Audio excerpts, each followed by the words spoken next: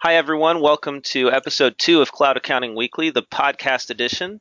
We're recording live on CPA Academy, a free provider, or a provider, I should say, of free CPA webinars. Check it out at cpaacademy.org. And thanks for everyone who is listening in live today. It's great to have you here. Cloud Accounting Weekly is a newsletter that's focused on how accountants and bookkeepers are using technology to change the profession for the better. This podcast is the same idea, but in audio form. For the next 20 minutes or so, my guest and I are going to take turns sharing and discussing our top articles from the past few weeks, all about accounting technology. Please feel free to put any questions or comments in the chat, and we'll do our best to respond to those as we go. I'm Blake Oliver. I am the editor of Cloud Accounting Weekly. I am also a manager in the West LA office of Armanino, California's largest CPA and consulting firm, where I work on the outsourced finance and accounting team.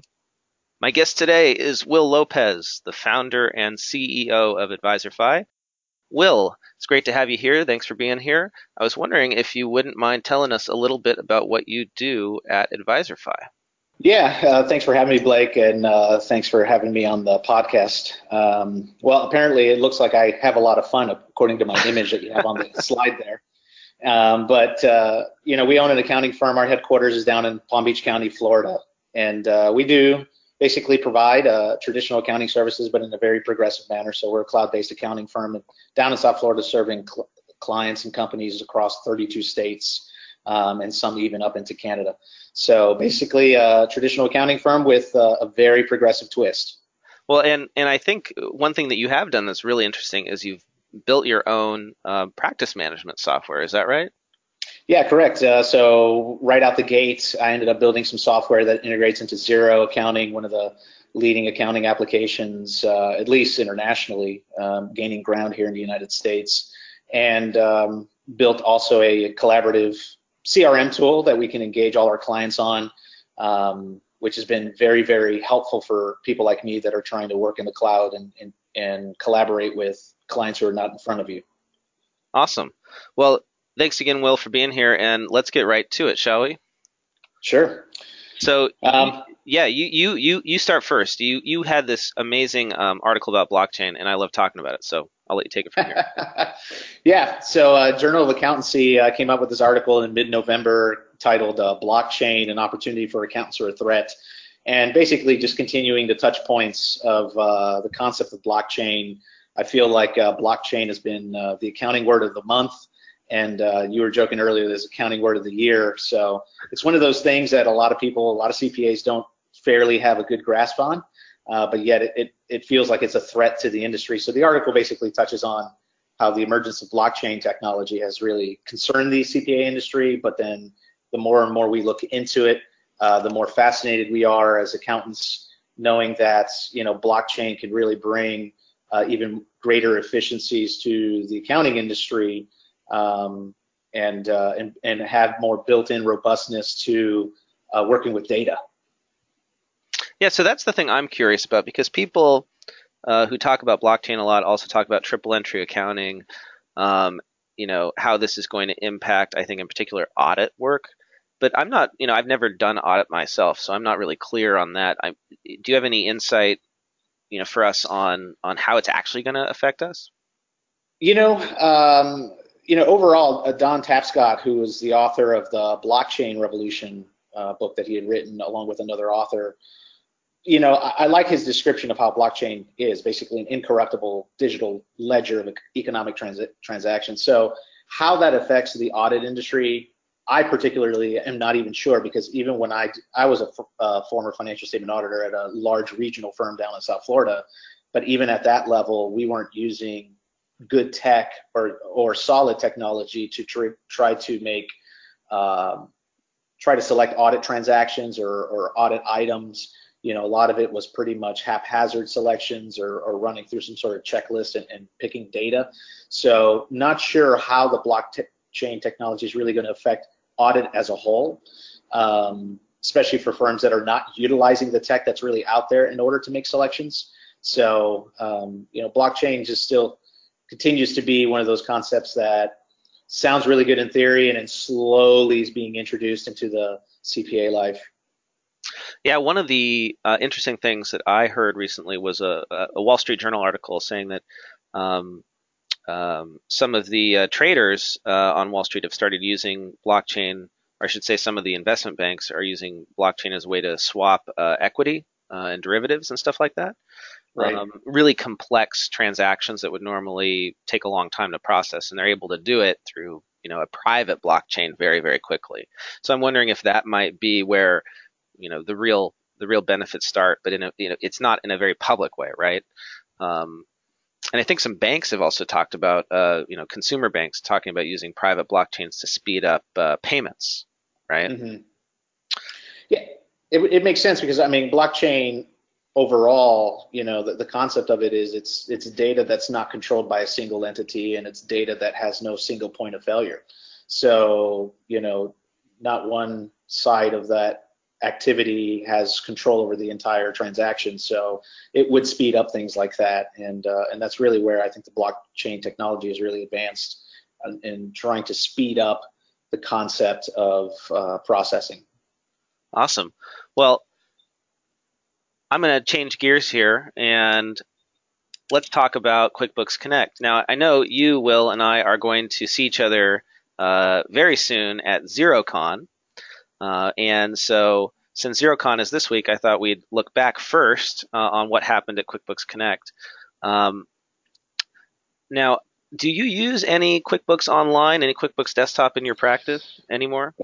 So we don't use any QuickBooks Desktop. I think we may have one client on QBO, QuickBooks Online, but I think have since gravitated away from that. Got it. So it's been interesting for me working at Armanino because in my previous firm we were almost 100% on Zero. And Armanino is about split on Zero and QuickBooks Online. So I've gotten reacquainted with it. Um, and I started out as a QuickBooks Pro Advisor years ago doing bookkeeping. So it's been interesting to see how things have changed. Uh, I would say that QuickBooks Online has just come light years from where it was 5 years ago. Yeah, so Um, I heard. and I think they're really giving Zero a run for its money in terms of the speed of development. And so I picked out this article, which is Charlie Russell's summary of takeaways from QuickBooks Connect 2017, just published on the Accountex Report blog on November 28th. And he does a great job, of course, of covering all the new features that come out on QuickBooks and screenshots and everything like that. So I was interested to read his article about the latest feature releases at QuickBooks Connect, and the ones that he highlighted are QuickBooks Assistant and QuickBooks Capital. So not actually a ton of new feature releases, but these are pretty big ones. So QuickBooks Assistant is Intuit's chatbot, which is not particularly innovative or new in that both Sage and Xero have released chatbots, I believe. Um, I also find these chatbots to be kind of a gimmick. Who knows how well they're really going to work. I have an Alexa, I have a Google Home, and you really have to know exactly what you're asking to get Yeah, anything exactly. useful out of it. And the other thing I wonder about these assistants is, right, if the underlying data isn't very good, what's the utility of having an easy way to ask for it, right? Um, Right. so we're gonna have to see how well that works. I think it's primarily geared toward the QuickBooks self-employed crowd, and that could be useful, right? Finding out who owes me money, stuff like that could be good for them. But I don't see it really impacting accountants very much at this point. Um, Yeah, Sorry, go it's ahead. it's like one of the. Yeah, I was going to say it's like one of those shiny new toys. You kind of using you're using your accounting data, and it's just kind of like the next feature that's a bell and a whistle for the accounting industry. Yeah, yeah, and and maybe it'll become more useful once the speech recognition and parsing gets really really good, and the assistant can actually understand us better when we type in phrases. But for now, it's pretty much just a different way to get reports out of the system. Right. The thing I find that's really innovative is that's coming out of QuickBooks Connect is QuickBooks Capital, which is a lending platform that Intuit has built into QuickBooks. So basically, it uses your QuickBooks Online data to decide if Intuit's lending arm wants to give you a loan, and I believe it's up to $25,000 right now. Um, Now, what's interesting about this to me is that one of the biggest problems small businesses have is getting loans. I don't know about you, Will, but like none of my small clients seem to qualify for traditional loans at banks, and so the way that they tend to raise small amounts of capital is through friends and family or personal credit cards, which is terrible. Right. So it's interesting that QuickBooks is going to have lending built into it.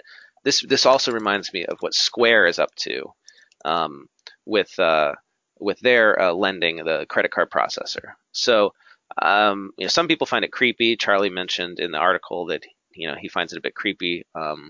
But I think it's really just another way for Intuit to use data to sell it, additional services to customers, which tends to be how it works, right? They make a lot more money from credit card processing or lending or payroll than they do from the actual QuickBooks subscriptions. Yeah, and like you said, it's one of those things that small business owners have a hard time getting. Like you said, a lot of traditional banks are not going to lend to small business owners, so they end up defaulting to personal lines of credits, personal credit cards, and so I definitely think this is a niche in the market that's going to be expanded a little further. I remember probably about a year or two ago, even Wave Accounting announced some sort of a Wave Accounting Capital kind of thing, some lending Interesting. option towards small business data. And they're even on the smaller side of the micro businesses. I mean, these are freelancers, photographers that probably don't make more than $75,000 a year. So, there's definitely a market for it. And I can understand why QuickBooks would go that direction. Yeah, and as long as I'm fine with it, as long as it doesn't become predatory, right? That's the Exactly. concern that I have is that, if the interest rates are ridiculously high, then really is it better than a payday loan? And based on the demos, it seems pretty reasonable. I think in the example, the APR was like 12%, right? Which is not great, but Right. you But know, not terrible. not terrible. Certainly better than your credit card. So. Right. So I'm looking forward to seeing what Xero has to offer as a response to QuickBooks Connect this week. And we'll certainly be covering that on the next podcast. Absolutely. All right, next, Will, this is one from you. Yeah, so payments.com released an article called Accountants Gear Up for AI Disruption. This was back in late October. And pretty much the premise of the article was that Blackline, who's a cloud finance and accounting firm, did a research paper and basically found out that about 3/4 of surveyed accountants are anticipating AI or artificial intelligence to play a big role or significant role in the corporate accounting department. And then at the end of the article, basically they state that it's nothing, once again, just like the blockchain technology, it's nothing that we should, as an industry, get bent out of shape about. But even more than that, it's not something that needs to be feared, but it is something that artificial intelligence, that is, it's something that we need to take time now to understand the implications that it's going to have on our firms, and then try to figure out ways to implement AI technology. It doesn't alleviate all touch points from obviously a person making sure that AI is being instituted. You need to say, "Hey Alexa," for Alexa to work. So article made a pretty decent pitch that AI is going to disrupt the accounting industry, but it still has not fully eliminated the human touch. Yeah, I would agree with you. I think that um, the work that it will eliminate is not particularly high value work, right? Right. We're talking about transactional coding. That's actually what is currently being implemented right now into both QuickBooks Online and Xero, that I've heard of is the ability to automatically categorize transactions, not just based on what you've done before, but based on what other users have done, Mm-hmm. analyzing that bank statement line, right? And I say good riddance to that, right? I spent too many years as a bookkeeper looking at bank statement lines and trying to, interpret what the hell that meant, and then doing Google searches to figure out what the vendor did, right? Right. And I think if the accounting software can figure that out for us, then I'm very happy to pass that off. Yeah, absolutely. I mean, AI, it's one of those intelligent tools that, like you said, allows people like yourself and myself to shift our attention from low-level processing tasks to higher-level strategic activities. So, Yep. it's going to be a thing, quote unquote, of the future. But it's just really trying to pinpoint those remedial items and getting rid of how to take care of those remedial items in an efficient way, in an accurate way, but yet not eliminate me entirely. And a lot of people have said that AI is going to disrupt tax and compliance work, right? But I just don't see how that's possible when it Me comes to neither. businesses, right? I mean, there's just, like you said, there's a personal touch that's required, and so we can simply do more of that. Uh, and when it comes to compliance, somebody has to check the work of the computer, and we essentially already do that, right, with our tax software. Um, Exactly. so maybe actually what I would love for artificial intelligence to do is figure out how to follow up with clients in a way that doesn't annoy them. Um, because even our human accounting staff can't seem to do that. So if we could have an AI that's just very, very polite about asking for that W-9 or that 1099 or whatever it is, then I would love that. Yeah, I mean, as long as I can play 20 questions with my QuickBooks Assistant or my Hey Zero, then I'm fine. All right, so my next article is called 50% of businesses still use paper checks, but they won't for long. This appeared in CPA Practice Advisor. It's by Lauren Roof. I hope I'm pronouncing that correctly. Um, and I there's a lot of vendor. This is one of from Lauren is from Invoice Pay, which is a vendor, and there's a lot of these vendor sponsored or vendor written articles that appear in publications, and a lot of times they're really not that interesting, right? But this one um, really stuck out to me because of the story that it tells about paper checks. And I did not know this, but uh, apparently, um, paper checks, the end of paper checks started with 9/11, the terrorist attack. And Hmm, how this is all related is that on 9/11, the FAA grounded all domestic flights in the United States, which I don't think has ever happened before. right. And um, at the time, banks were required by law to deliver the physical check um, to clear a payment.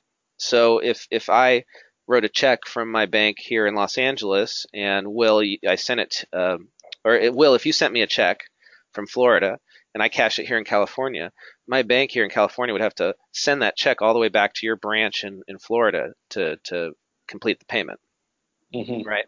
And so there were planes just dedicated to this purpose that the banking industry used to fly paper checks, just planes full of paper checks back and forth across the country every day.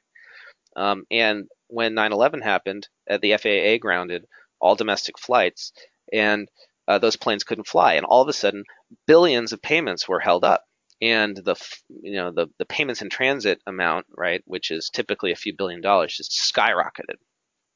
Um, Hmm. and all of a sudden, the banking industry and Congress realized they had a problem. So this inspired Congress to pass a law um, that allowed uh, banks to scan checks and present the scanned images to their fellow banks as a way to settle those payments. So, um, fast forward 10 years later, and I think something on the order of billions of dollars has been saved because of this change, right? So that's the technology, or that's the rule that now allows you to take a picture of a check with your phone and deposit it that way, right? Right. When I do that with my Bank of America app, Bank of America just forwards the scan to whatever bank is where the check was drawn on. And I love little tidbits of information like that. I found that really interesting.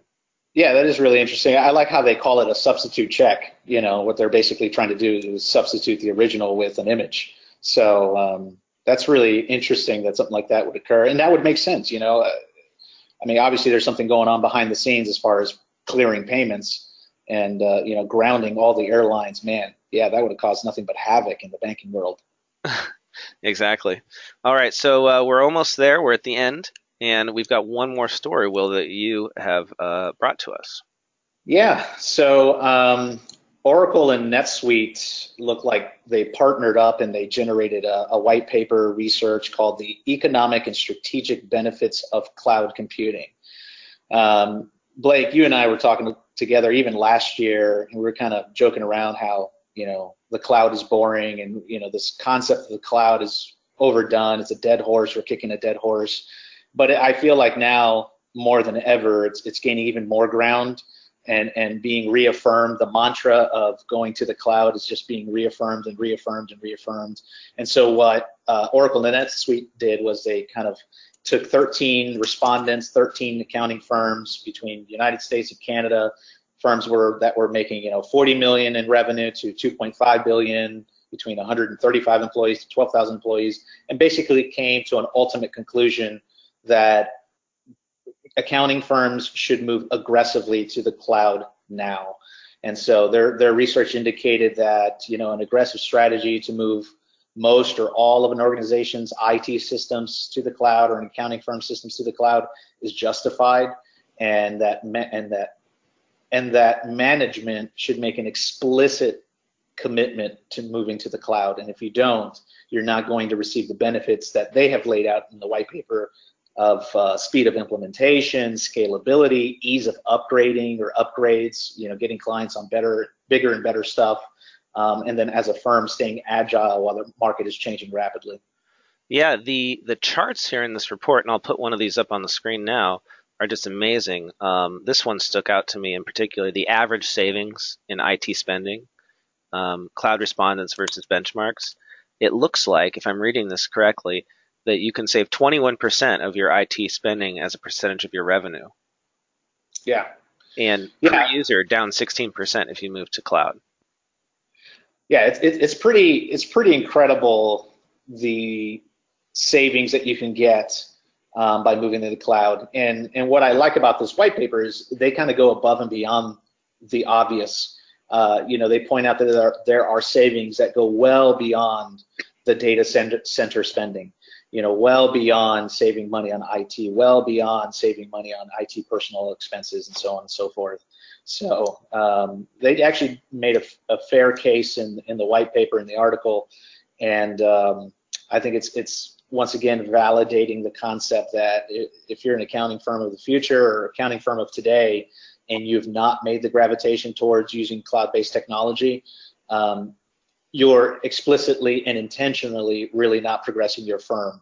And it's going to be detrimental to firms if they don't move that direction. Yeah, this is so great. I'm pasting the link to this white paper here in the chat for everyone. And for everyone listening to the podcast, I'll make sure to include the link in the show notes. I think it's really worth checking out. If you are still on the fence about the benefits, this may help push you or other partners in your firm that are still on the fence into making the leap. So that's it for us today. It doesn't appear that there's any questions or comments, but I lost my chat window.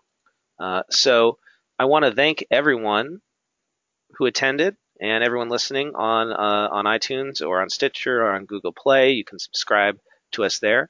And I hope to see you again for our next live session here on CPA Academy on January 10th. And we are moving to a new time slot, something that works out a lot better for me here on the West Coast. We're going to be recording at 2 p.m. Pacific now.